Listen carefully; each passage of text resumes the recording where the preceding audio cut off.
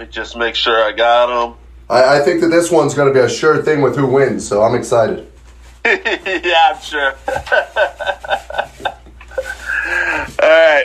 Working Fans Podcast. Cool. Yep. All right, here we go. Coming down 3, 2.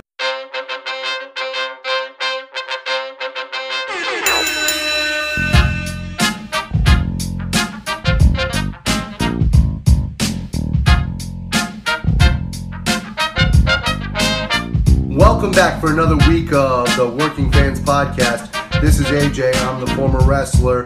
We've got Dave, the ultimate fan, here with us. As we do every week, our producer Joe likes to make us sound good and makes us look way more professional than we actually are.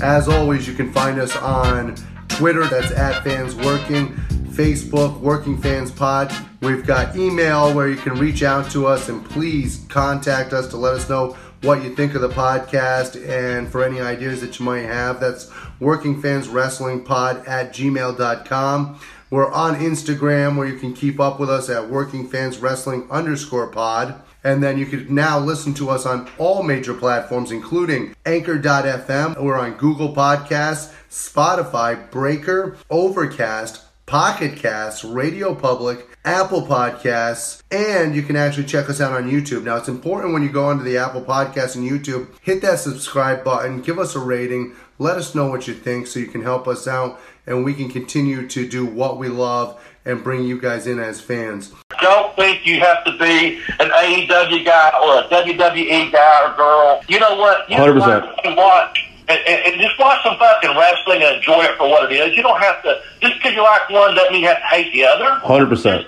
You know what? Don't watch that. If you don't like it, don't watch it. Watch what you like, because there's a lot more to choose from now. Everybody, it's the Working Fans Podcast. We're here this week. We're recording and talking 2 days after the Royal Rumble. Edge is back, and we just kind of wanted to address that real quick. So, Edge and the Royal Rumble. First off, AJ, for me personally, one of the better Rumbles we've seen in a long time. I'm not going to say one of the all-time greats, but I would say definitely one of the best Rumbles we've seen the last 5-6 years. First off, I want to give it up for the Ladies Royal Rumble. To me, the Ladies Royal Rumble once again stole the show. I think they were absolutely fantastic, well booked. I don't know who's booking the Ladies Royal Rumble, who's putting that together, but I think that when you look at the storyline and look how it was put together, I think it's one of the best Rumbles I've seen, period. Man, I'm going to disagree a little bit. I liked it, but I thought the Men's Rumble actually did better this year. They surprised me. But that also could be because I love Charlotte Flair, but I was kind of looking for somebody else to get over too. So maybe that's part of it. And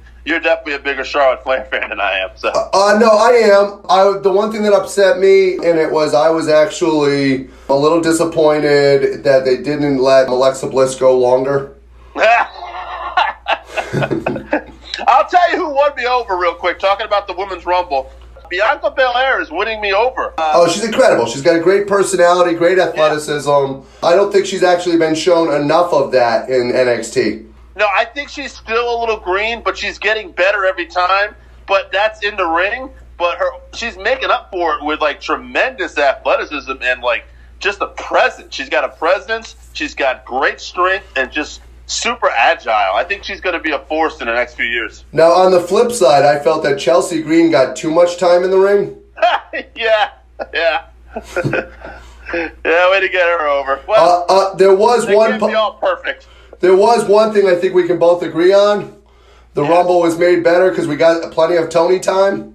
Yeah, I'm always happy to see Tony. I was not happy to see Kelly Kelly. No, and she looked horrible. She did. Molly Holly, who's one of my all-time favorites, I thought for the first time, and this is not meant to be as an insult, I thought she looked solid. But that's not a compliment either, because Molly Holly doesn't usually look solid. She usually looks tremendous. So here's the funny thing. People that are listening to this are going to know that we interviewed Ken Kennedy this week. Molly Holly I thought of this week because she helps train with Ken Kennedy right now up in Minnesota. School's in Minnesota. It is in Minnesota. There you go. Yep. So up in Minnesota, she's actually helping as one of the trainers there and works with the women in that school. And I thought about her this week because I don't think she gets enough credit for the women's revolution and for what she meant when it comes to the great workers in that time period. Yeah. And like you said, she did look solid this week, but there were a lot of spots where I was like, oh shit, she just doesn't have that anymore. Right. And she could be banged up. We don't know, but Well, she's also gotten older. We know Molly Holly's performances because we're such big fans of hers. Yeah. So We do have to move on. Molly Holly, I love her to death. So I'll just move on. We'll cover the men's rumble real quick before we get to Edge, which I think was the biggest thing. Well, Ty, I guess there's two other things really to talk about in this rumble. To me, it was Brock's performance and the way he was dominating, and the story of Brock that was really polarizing for some people.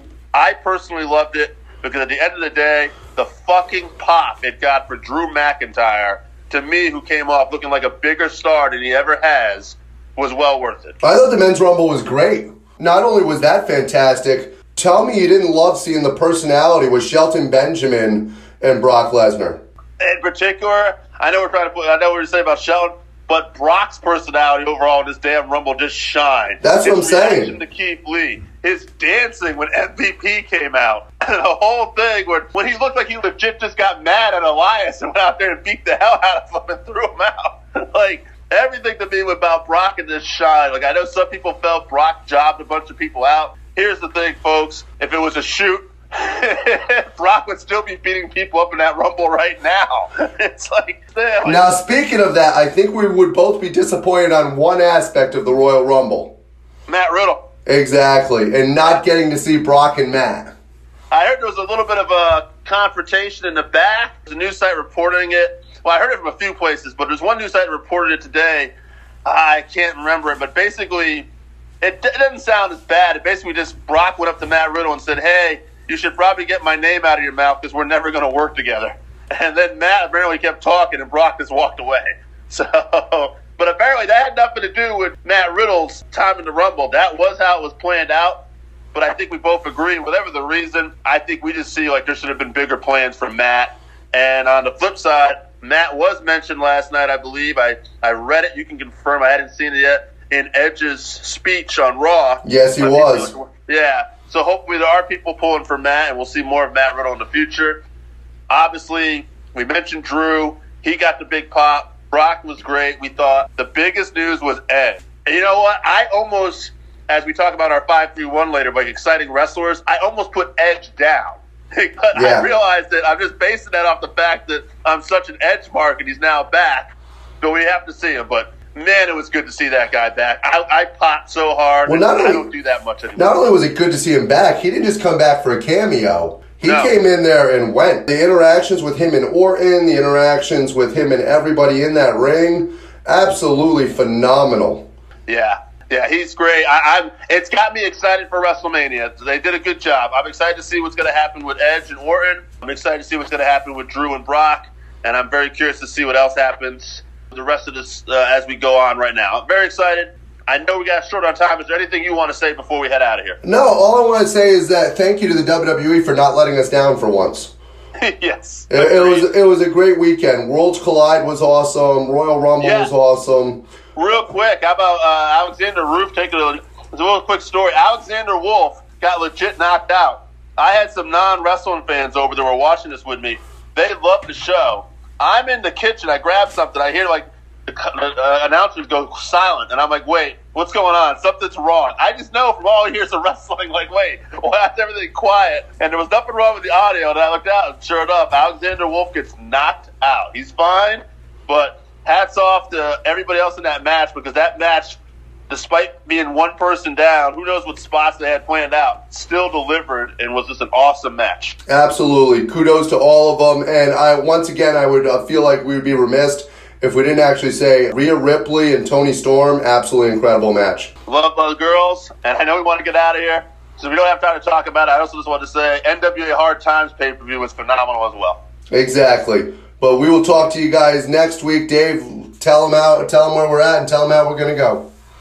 I'll tell you where we're at. We're right here. You can listen to the cold open later, and AJ explains every place we're at, because I'm not doing that. So, fans, we're out of here. Welcome back to another Working Fans podcast, a second 5-3-1 this week, because we had a lot of fan participation. We're there to look at the most exciting wrestler. Let me try that again. I feel like I fucked that a little bit. Go ahead. We're going to look at the most exciting wrestler in the world today. Easy for me to say. You're probably going to want to start that one from the beginning. All right, let's just do it. Fuck. All right, hold on. Welcome to the Working Fans Podcast. We got a special second 531 this week. We're looking at the world's most exciting wrestlers. So basically, whoever you think is the most exciting, whether it's in the ring, whether it's promo, whatever you like, folks, that's what we're going with. We got a lot of people writing in. I'm here with AJ. AJ, we got a lot of feedback. You ready for this? Yeah, I can't wait to see if I made everybody's list. Yeah, spoiler, you did it. All right. I'm going to start off with Jesse from New Hampshire. He had a pretty good list, actually. Number 1, Keith Lee. Number 2, Adam Cole. He's going to make this list a few times, folks. Well, he is a baby. Jon Moxley. Number 4, Chris Jericho. Number 5, Naito.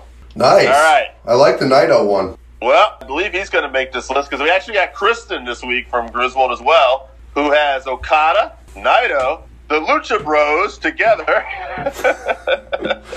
They're tied. Wow. Maki Ito, I'm going to make sure I'm saying that right. She's one of those Joshi girls, AJ, I'm sure you're very familiar with. Yeah. Number 5, Walter. I will say he originally had Moxley, but he replaced him with Walter. I'm all for that. So Christian really likes the American product. Yes. Considering we had Moxley on there, but then took him off, and that was the only American. Yeah. All right, got a list from Zach. He's got Tyler Bate, Ray Phoenix, Okada, Ospreay, and Kota Ibushi. He originally had Nick Aldis, but took him out for Kota Ibushi. Nice. So the Americans are doing well. I'm going to go to Jake's list. We got Will Ospreay, Pete Dunne, tied for 3. All of the Undisputed Era. Nice. Great for Adam Cole. He gets another vote. Tommaso Ciampa and Dragon Lee. Let's hear it for the Americans.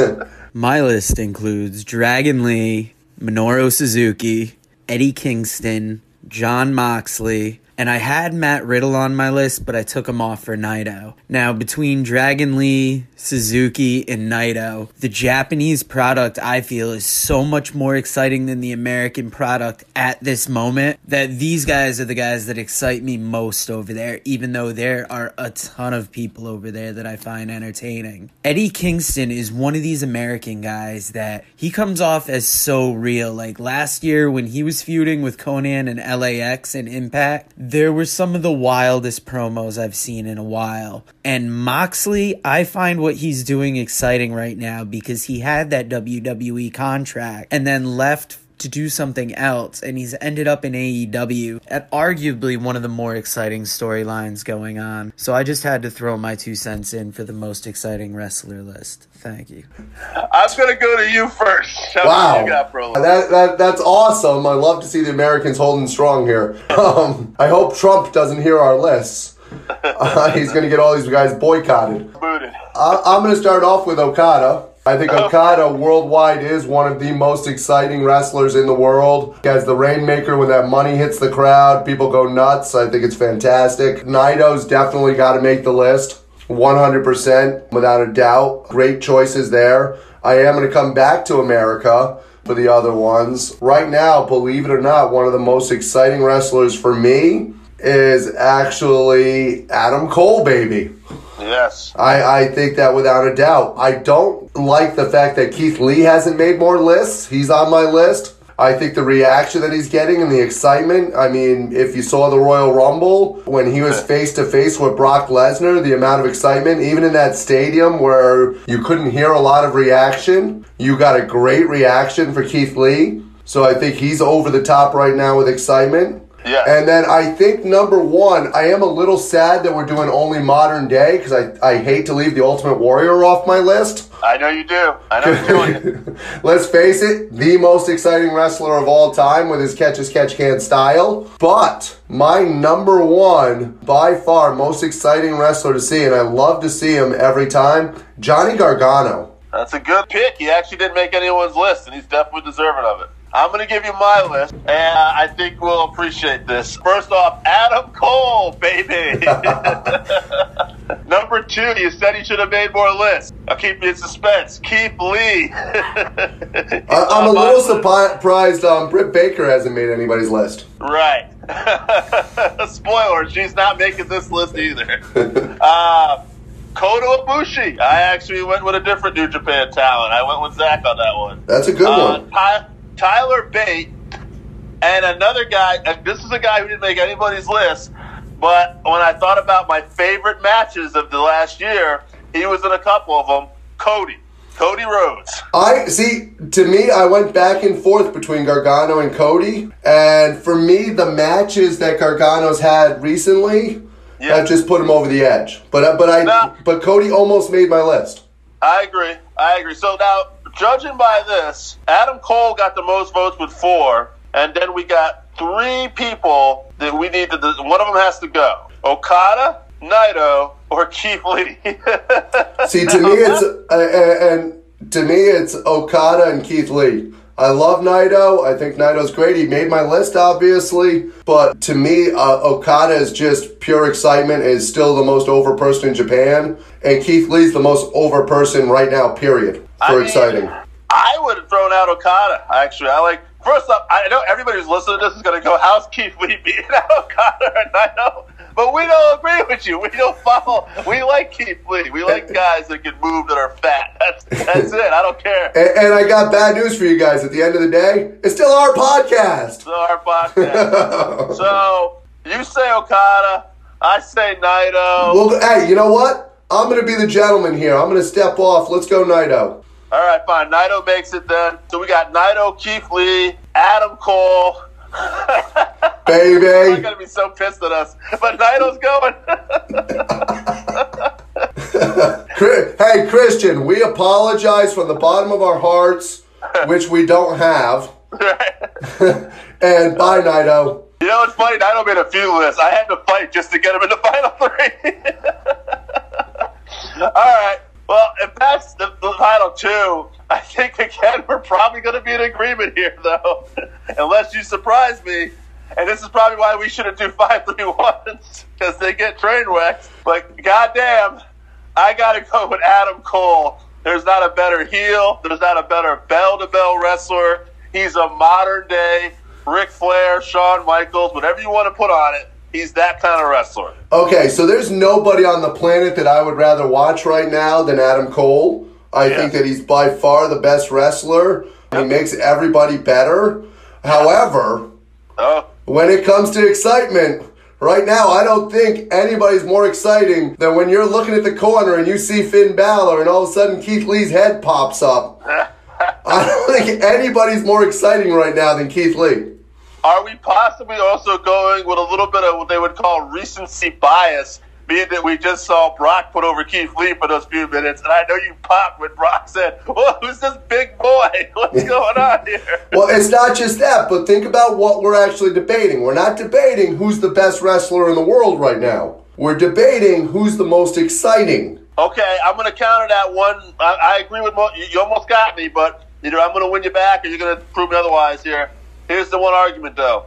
When we're talking about exciting, we do both have to agree if a match goes 45 minutes to an hour, not to say that Keith Lee can't go, but Adam Cole is probably going to still be the more exciting wrestler, right? So, you know what? Screw it. Let's go with Adam Cole. Screw you, Keith Lee. Fuck everybody. And you can take that and take that Joshi woman and shove it up there. That's right. This is how it goes when we do the 5-3-1. All right, people, get fucked. This has been the Working Fans Podcast. This is AJ and Dave.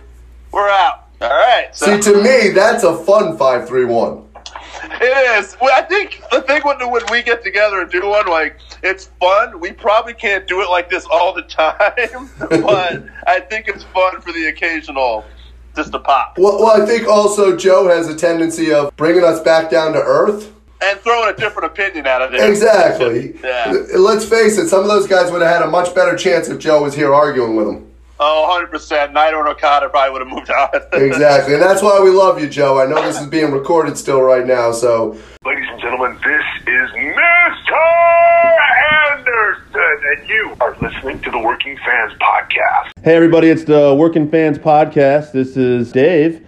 And today we got a very special guest, former Money in the Bank winner, former U.S. champion, former Impact Heavyweight champion, has his own wrestling school, Mr. Ken Anderson. Ken, how you doing? I'm great. How are you? I'm great, man. I'm great. Running around, you know how it goes. Had a little work today, so. Thanks for having me on. All right, let's just get, one thing about you that jumps off the page to me, first time I saw you with the microphone gimmick and everything, I just thought, man, this guy is super charismatic and comfortable. And like usually I ask people like what got him into wrestling or broke into wrestling, but with you, I'm kind of curious, were you just always a good talker?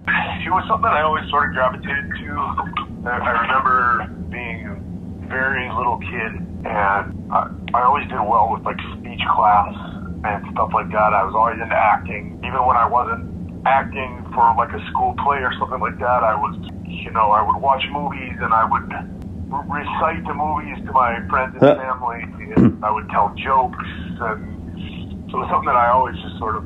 And then when I fell in love with wrestling, I fell in love with guys like Steve Austin and The Rock and people that were very good talkers. And then when I got into the business, that was something that I focused on. And any time that I could possibly get an opportunity to speak on a microphone or in front of a camera, I always practiced it.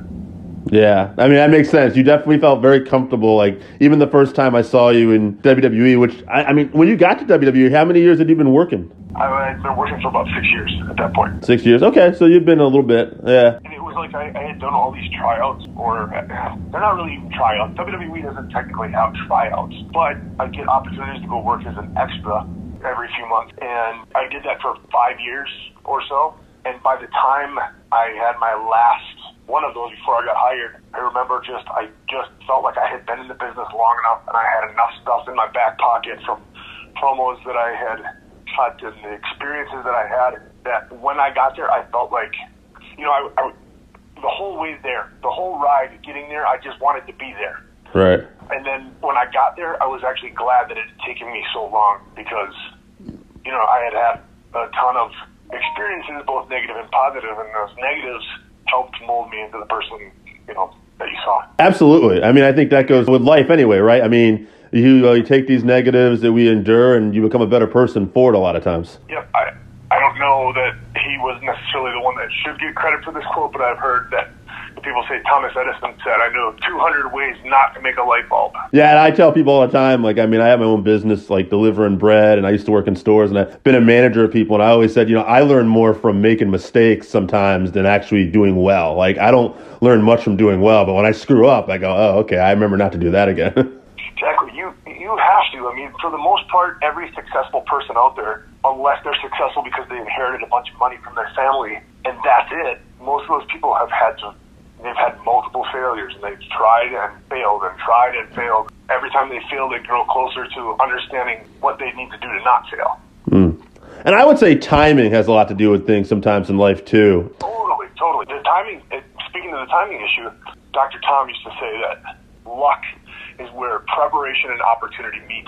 Right. And the harder you work, the luckier you seem to get. If you put yourself in positions and the more times you put yourself in those situations, and as long as you continue to prepare and you continue to try to better yourself, one of these days you will get an opportunity, and you'll be in the right place at the right time, and then suddenly you're an overnight sensation, you're an overnight success, even though, like I said, it took me 6 years to get there. Right. I was actually, because I was doing a little research. It looked like, you can confirm this or not, like one of the big things that helped you was running into Paul Heyman. Like, he was a big supporter of yours? He really was, and I had met Brock Lesnar on one of my little extra deals for the WWE, and we took a liking to each other, and he actually, because I live in Minnesota, and I lived in Minnesota at the time, he said, I want to get you in touch with Brad Rangan. So he sort of helped to connect those dots. Brad Rangan has trained, a ton of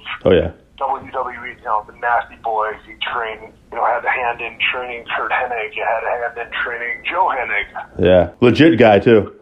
Yeah, right, exactly. He was an amateur wrestler that was supposed to go to the 1980 Olympics until President Carter boycotted the Olympics. But anyway, he connected those dots. So I went, and at that time I had been in the business for about 3 years, but I went there and sort of worked on polishing my craft a little more. And then, so when Paul Heyman saw me working in the ring one day at a Raw taping, he pulled me aside and said, I like what I see. Who trained you? And I said, Brad Rangan's trained me. Well, I said, first I got trained by 2 guys in Green Bay, and then I went to Brad's school, and he immediately lit up, and he was like, I love Brad. I know Brad. You know, obviously Brock was a Brad Rangan guy. Right. And, you know, that sort of started a relationship between us. And I remember him pulling for me that day. He wanted me to get in the pre-tape room and do some promos. He wanted me to cut a babyface and a heel promo. And he actually sat down and worked with me for like 30 to 45 minutes on examples of what I can say and how I could portray it. This is what he's looking for. It ended up not happening because normally at Raw or SmackDown or pay-per-view, there's a million other things. And there's all these moving parts, and it just didn't fit. There were other things more pressing. So I didn't do it, but we sort of kept in touch. And then when I finally did get hired by the WWE, and then about 5 or 6 months after they fired Jim Cornette, Right. Paul Heyman came down, and then Paul immediately pulled me aside and said, I'm a fan of yours, I've been a fan of yours, we're going to do stuff. And he said, you're going to be on TV shortly. And then 5 weeks later, I was on TV. I was making my debut for SmackDown. You know, it's kind of like, besides, like, I think we're touching on all the keys to success here. Work hard, bide your time, take negatives into positives, and besides time, and I think networking too, meeting the right people and staying in contact, you know? It absolutely, it has, you know, being successful in this business, as is the case with every other business, who you know and those relationships that you have with people. If you're known as being a dick, you're probably not gonna get work. Right, absolutely. Unless you are just so special and Right. you're a monster or you have some sort of talent that nobody else can possess. I think that's a big thing, because I think a lot of times as fans, we look at this like this dream, larger than life thing, which it is, but it also is a job. Like, you do have to apply like regular things, like you have to get along with people, you have to show up, you have to be dependable. Like, those are all qualities that you still need, I would imagine, to be a successful pro wrestler, like anything. I feel like throughout my life, throughout my career, I've been in the business now for 21 years. Yeah. I run into people all the time, and family members, friends, ex-family members, ex-friends, that all seem to think that because my job is cool and it's not the normal 9 to 5, and I get to travel, and I get to occasionally, when I'm in a town and I have some time to kill, I can go out to eat and experience the local culture and do cool things that they think that it's not actually a job, that I'm just out dicking the dog Right. all the time. And at the end of the day, this is a job. First and foremost, This is my career. This is a profession. You have to act professionally, and when you're trying to get a job, you have to present yourself professionally too. I think some people, you know, Tommy Dreamer used to talk, because Tommy Dreamer was in the office at WWE. Yeah, WWE. And he said that he used to get some just atrocious videos and letters from people that looked like, you know, a 3-year-old had stuck a crayon up his butt and squatted over a piece of paper and wrote out this statement and cobbled together this crappy video and sent it to him, and was expecting to potentially get a sniff. Wow. It's just not the way it goes. No. You know, one thing I was curious to ask you about, again, we're all human, you know, and like you guys come off like larger than life, but like, you know, this is your career, but it's also kind of a dream job, I imagine, too. And it's like you're meeting like a guy's like Vince McMahon. I got to imagine first time in that, is that intimidating, or is that not you? Are you intimidated still a little bit by that? So I remember, do you know who Dick Marcinko is? No, I do not know that name, actually. So he was the leader or the developer of SEAL Team 6. Oh, okay. So he was the guy that had all this experience and who put together this, you know, the elite of the elite, basically. Right. And one of my friends that I used to work with had told me that he met him at one point. He said, he said the hair stood up on the back of his neck, and he sort of just looks through you. And he has this just presence about him. And honestly, the first time I met Vince McMahon, you know, not like the death stare or anything like that. I don't think he's seen a lot of death in his life. Right. He hasn't done bad things to bad people, but it was that just sort of, this guy he's something else. Right. And I think that's the case with a lot of people who are uber successful. Mm-hmm. You meet The Rock. Anybody who's ever met The Rock just oozes charisma out of every single pore. He just presents himself. He holds himself like larger than life human beings. Yeah, they own the room. Exactly. You went to Impact Wrestling after WWE, and I was going to say, you got in there at a pretty decent time, too. There was a lot of talent. Like, I was looking back, like, Hulk Hogan, I want to say, was there at the time, Kurt Angle. That was a very large roster. We had Kevin Nash, Scott Hall, Ric Flair, Mick Foley, and then you've got, like, the Samoa Joes and AJ Styles and Eric Young's, all the originals, Bobby Roode, Christopher Daniels, and Frankie Kazarian, and then you had all these, like, Jeff Hardy. Matt Hardy came in shortly after I was there. It was huge. Yeah, and they put the world title on you at that time, too. I mean, that had to be a pretty good feeling. They did. It was a good, and at the time, like, looking back on it, I was an idiot, and I sort of squandered those opportunities, I think, because I was in a kind of a bad place at the time, and I kind of fallen out of love with the wrestling business. And I was in this sort of woe is me. I was bitter that I had been fired from WWE. I remember after I won the title, I did an interview and somebody asked me, like, where do you see yourself in 5 years or something like that? I said, at the time, if I'm still wrestling in 5 years, somebody please shoot me. And then I went on to say something to the effect of, basically, I said that people in the wrestling fight and backstab each other over this title that's actually just a prop, Right. Things like that, so. Yeah, you weren't in the best spot, obviously, at the time, but you got better. I did. Yeah. Yep. I don't feel that way now. Yeah, no, I could tell. And, that's good, man. I think, that's like you said, we all got to go through that stuff in life sometimes. One thing I noticed, this is going to be a little random, I was always curious about it because I remember your theme music in WWE had kind of this rock feeling to it. And I actually, in doing a little preparation for this, I looked at your Facebook and you had filled out this thing and you said, I don't usually do this. And it was like one of those like favorite bands, last concerts you've been to. And have you always been a big like, classic rock kind of guy? Honestly, I like everything. Nice. I really do. I really like everything, but I guess 80s, 90s, hair metal is my Guns N' Roses, Motley Crue, Ozzy Osbourne, Queensryche. You're born in 76, right? I was. Yeah, I am too. So that's why I took notice of that. So that's Yeah, but if you look at those concerts that I wrote down, I mean, it's a pretty eclectic. Yeah. Mix, so. I mean, you did have Beyonce in there, but you had mentioned that the wife was a fan, I believe. Oh yeah, Beyonce. She loves Beyonce. So yeah. Like if Beyonce ever comes, we're going. Right. Hey. My radar, I have my feelers out there for Beyonce tickets when she comes around. What was it like? I meant to ask you this too. What was it like working with Hulk Hogan? How was that? It was amazing, and looking back on it, it was more amazing than I kind of realized at the time, I think. And again, I was in that sort of bad place. So at the time, it was just like, this is a job, like any other job. Not a big deal. I didn't really realize, just a few months ago, or about a year ago, I was trying to find one of my matches on the WWE network to show my students, and then I kind of got lost on this rabbit hole of all these matches that I had had, and I honestly, I had forgotten about Shawn Michaels and wrestling Ric Flair, all the times I wrestled The Undertaker. Right. It's kind of crazy, but it's just strange that at the time, I didn't really think much of it. It's just a job. Yeah, right. You're in the moment, whether, like you said, you may be in a bad place. And yeah, you can certainly, as you get older and you look back, I'm sure you develop a definite appreciation for that, because how many people have done that, Yeah, definitely. So now you're with NWA Power. I grew up wrestling fan. I loved WWE. I was a Northeastern guy, but God, NWA was right there for me. Ric Flair, Dusty Rhodes. How's it feel to be working with the NWA and Billy Corgan and that group? It's pretty awesome, and I really love working for Billy and Dave. I've had good experiences across the board working with those guys in the past. One of my favorite things that I've ever done was work a program where Billy Corgan was basically in charge of creative on that, and so I'm really glad that the company is doing as well as it is right now, and that people are enjoying the product, and that people, I think having the 1 hour program leaves people wanting more, and that's a good place to be in.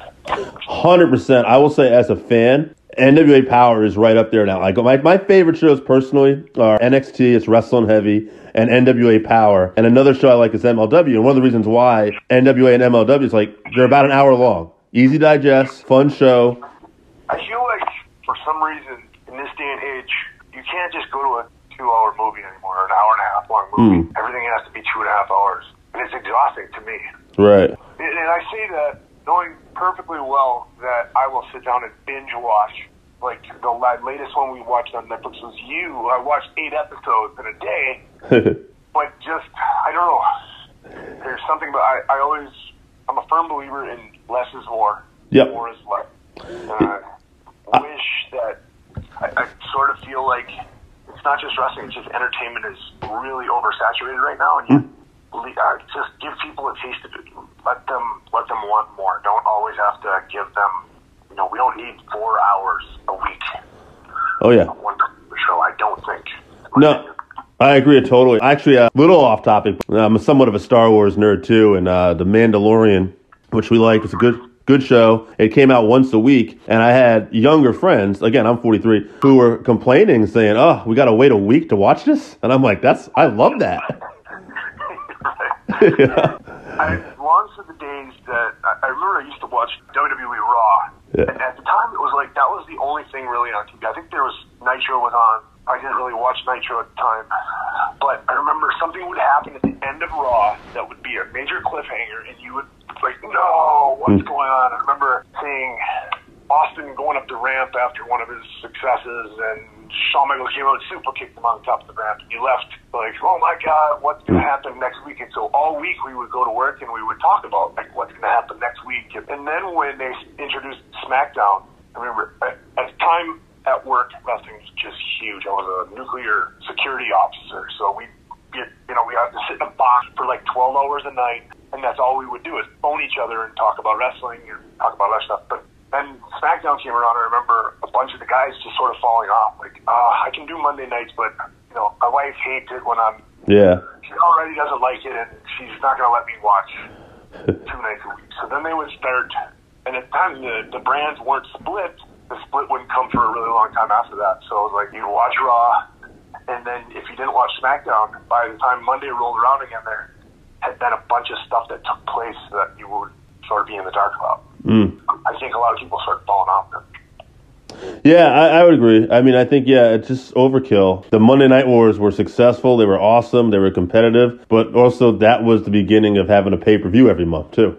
That's another thing I've never been a big fan of. I mean, the pay-per-views just sort of get watered down. And I remember being at WWE at the time, it was like we would do a pay-per-view, and then the next day we would already be like scrambling to decide what we were going to do, how we were going to promote the next pay-per-view. Because the next pay-per-view is a month or sometimes even less than a full month, Yeah. Yeah. I'm a big fan of the 4 pay-per-views a year. I think that gives you 3 months to really build storylines for the next one. Less is more again. Yeah, I agree. Sweet spot. I think UFC and MMA sometimes, I'm a fan of that too. They have the same issue now too. There's a pay-per-view every month, and I wish it was just back to a big fight feeling. And wrestling has that big fight feeling too sometimes. And to me, like when you get that electricity in the air, there's just nothing better, and that's hard to do when you're doing it every month. However, it's not lost on me that, what do I know? I'm not a billionaire. Right. They're making money. Doing something right. It works. But. Well, we'll go over a couple more quick questions. I'll let you go, Suit. One thing I'm curious about, this day and age, obviously, maybe in the last 10 years, social media. I mean, how much are you using that now compared to, say, when you, were first in WWE? I got to imagine, you must use social media a lot more now. You have to. You just like it or leave it, or, love it or hate it. You have to have it nowadays. Yeah. So I hate having to constantly self-promote. I think it kind of pisses me off that we're in this age of look at me. It's very narcissistic. There's, basically everybody's taking pictures of what cool stuff they're doing and shouting at the world, look at the cool stuff that I'm doing that you're not doing. Look at all the fun that I'm having without you. Yeah. And I know it's not all that, but it just kind of sucks that altruism sort of gone out the window. If I give money to a homeless person on the street, I don't need to tweet about it. I don't need to tell somebody about it. Just do it. Right.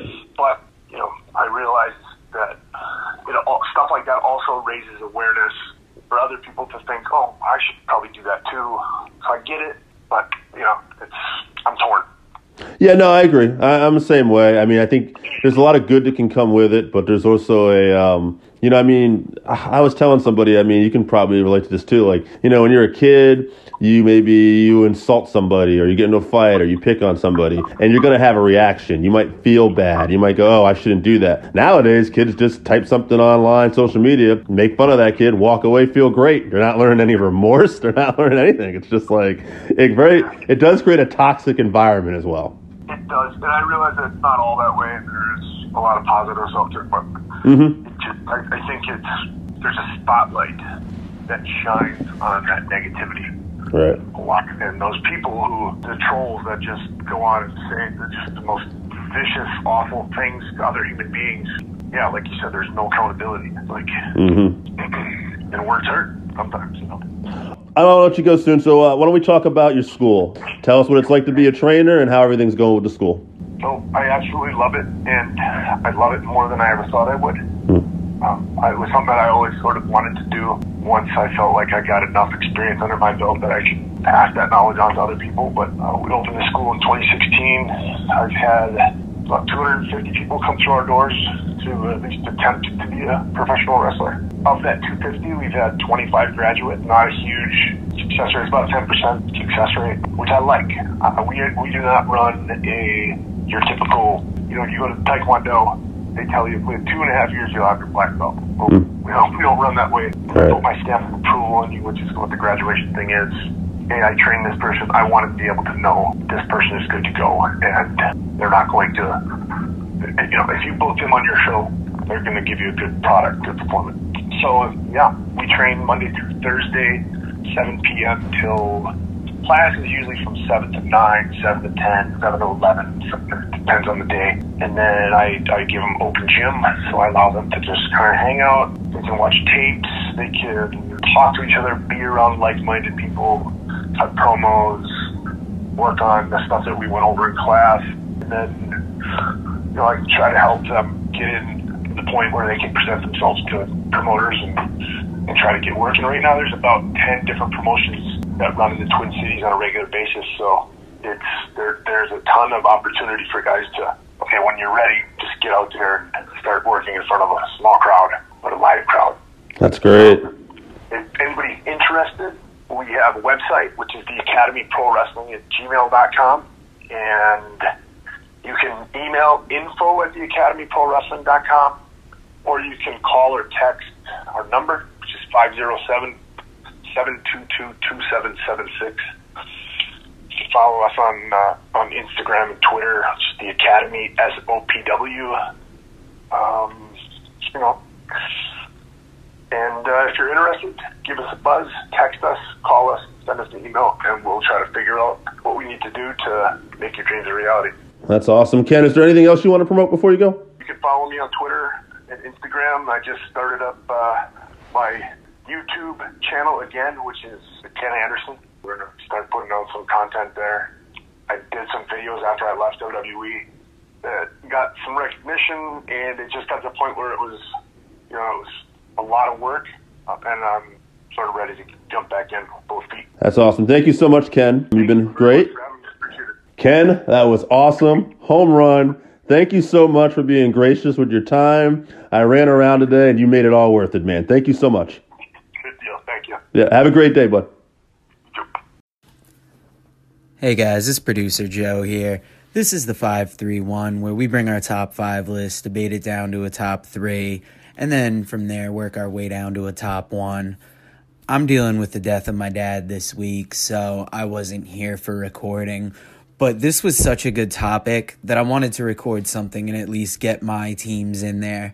So my top 5 for the underrated tag teams are the SATs, or as they were known in MLW, Los Maximos, Joel, and the other guy, I'm sorry, I can't remember the name. Number 2 on the list is the Hollywood Blondes. Number 3 is Jay Lethal and Jonathan Gresham. I would say they're underrated just because what they're doing is on ROH, and right now that's just not seen by as many people. Number 4 on my list is the Graysons. You'll see these guys a lot in or not MLW, NEW. And they are just a great tag team. They've done matches with Insanely Rude and Private Party that have just been real good. And number 5 on my list is Roppongi 3K out of New Japan Pro Wrestling. And even within that team, you've got Yo and Sho. And I would say Sho is probably the higher prospect, while Yo is a great wrestler that he's not getting overshadowed by his partner, but a lot of people see more potential in one than another. And it's tough for them because they're paired with Rocky Romero coming off the Roppongi Vice team, and they didn't catch on like Roppongi Vice did, but they are having a good run, so they are definitely a team worth checking out. So that's my note on the 5-3-1, and you guys take it easy. Have a good one. All right, it's Dave here with AJ, and we're about to kick off our 5-3-1 this week. We're looking at most underrated tag teams. So basically your favorite underrated tag teams. I got lists from Jesse from New Hampshire. I got a list from Jake, and I got a list from Zach. AJ, what do you think? You got a list ready? Oh, I've got a list ready, and I'm excited. I've been waiting to get a hold of this Jesse from New Hampshire since you guys interviewed him last week. All right, well, I'll tell you what. I'll start off with Jesse's list then, all right? Let's go. Jesse had a very good list. Some of his names didn't make any of these other lists, but they're unique. I liked them. Number 1, the world's greatest tag team. Charlie Haas, Shelton Benjamin. I think you'd like that one. I love that one.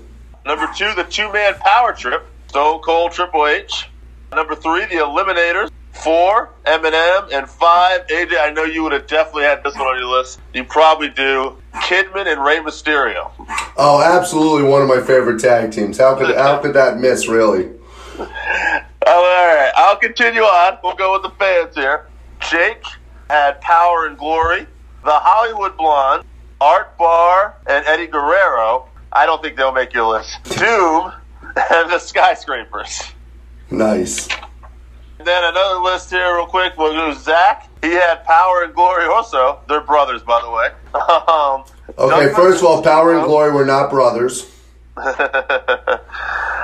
and Guerrero, too, as well. The Blondes, as well. And this one surprised me, given if you know how old Zach is. The Rougeau brothers made his list. All right. What do you got? Well, first of all, I'm annoyed because, way to steal my thunder, Zach. I've got the Rougeau brothers on my list. All right. To me, one of the tag teams who made everybody else look good.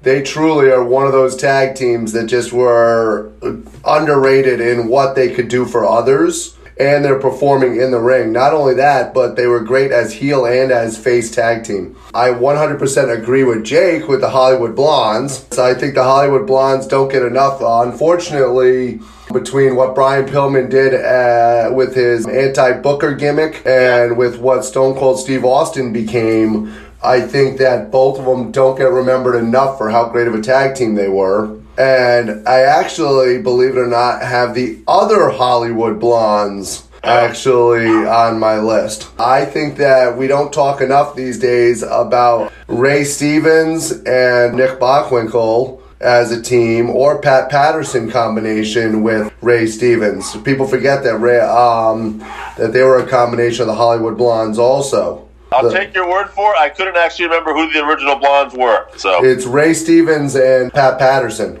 Okay. Great tag team. Then from there, our Art Barr and Eddie Guerrero, as you know, were on my list. Yeah, I had a feeling. That's one of the truly great tag teams. I think that it's sad. The only reason that they stopped was Art Barr obviously passing away. So it's sad that we didn't get to see more of that. They were a really good team. I do, however, disagree with Jesse from New Hampshire. I am not a big fan of Rey Mysterio and Billy Kidman as a tag team. I think way to note that. No. I just wanted to make sure you knew they weren't on my list. What's that? I knew there was some doubt because you said they might be on my list. I just wanted to tell you why they didn't make my list. Okay. My last tag team is actually an old NWA team. I am a huge fan of the Briscoe brothers. I think Jack and Jerry from Mid-Atlantic Wrestling told great stories in the ring and were a great tag team and underrated these days. Well, we go as you know, we go with people, the majority of opinions rules. And actually, the Hollywood Blondes were on Jake and Zach's list and your list. And I'm about to do my list, which also has the Hollywood Blondes. So they'll be making it in. That's Pillman and Austin. But also on my list, Davey Boy and Owen, I thought were an underrated tag team. You went with them over the Anvil and Owen? The Anvil and Owen? Yes, I absolutely did. I thought you were going to say the Hart Foundation. I'm like, well, the Hart Foundation are underrated. But yes, the Anvil and Owen actually slipped my mind. I'll beat myself up about that later.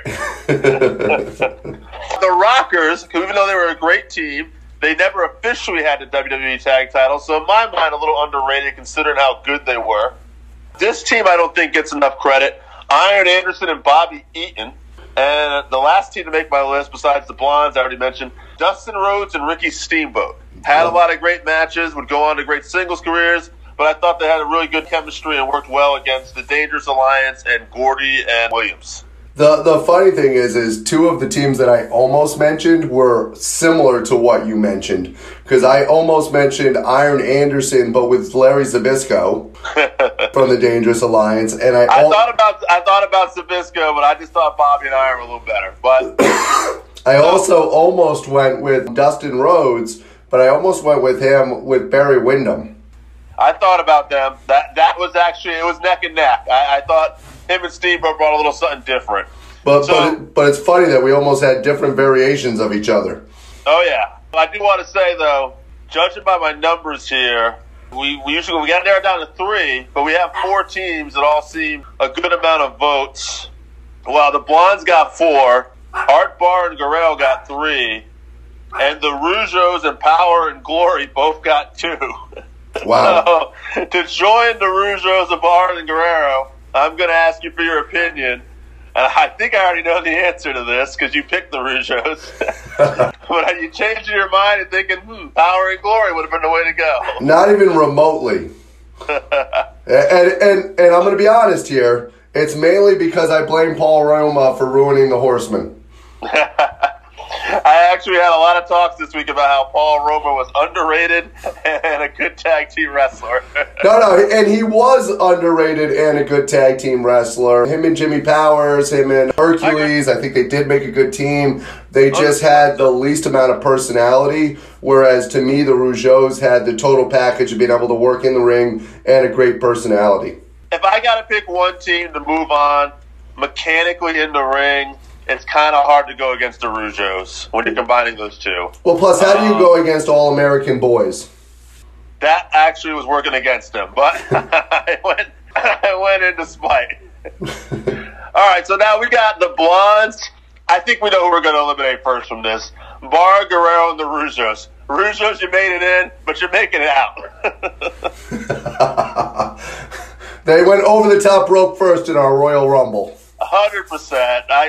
I don't think we're going to disagree. I mean, again, it's also partly our favorite underrated teams, and I think we're both partial to the Hollywood Blondes and Art Barr and Eddie Guerrero here. Yeah, to be honest with you, as we go down this list, I think it's going to be unfair to everybody as to which one's going to win this one.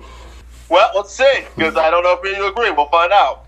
I got to go with Pillman and Austin. I am also going with the Hollywood Blondes. As much as I love Art Barr and Eddie Guerrero, too small of a sampling to actually go head-to-head. You're talking about a team in Pillman and Austin that just really set the bar, no pun intended, as to what a tag team could be. Whether it's coming to the ring with the cameras, whether it was mocking the Horsemen, whether it was just doing in-ring work, you're talking about two guys that could go from the moment the bell. The flair for the old stuff is still some of the best work, and I'm a Flair guy. I love Flair, but the stuff they were doing right there was just some great heel work. Yeah, the flair for the old was great. Imagine what they could have done 15 years later. Oh, yeah. They had, 100%. All right, well, I guess that's going to do it for the 5-3-1 this week, guys. Me and AJ actually didn't argue a lot. We agreed on these guys. So, However, do not think this will carry over to the next 5-3-1 that we do. Which might be later in the episode. We'll see how this goes today, folks. All right, that's it for this week's 5-3-1 about tag teams. This is the Working Fans Podcast. We'll see you. All right, so that wraps us up for this week. Thank you again for listening to the Working Fans Podcast. So as always, you can find us on Twitter at FansWorking. Our Facebook page is Working Fans Wrestling Pod. We have email where you can reach out to us and let us know what you think also. That's workingfanswrestlingpod@gmail.com. Follow us on Instagram, workingfanswrestling_pod. And then as always, please continue to listen to us on Anchor.fm, Google Podcasts, Spotify, Breaker, Overcast, Pocket Cast, Radio Public, all your major platforms. If you're following us on Apple Podcasts, which we are also on now, and YouTube, please make sure you subscribe and give us a 5-star rating. It helps us bring you these podcasts where we get to talk to you and talk with you every week.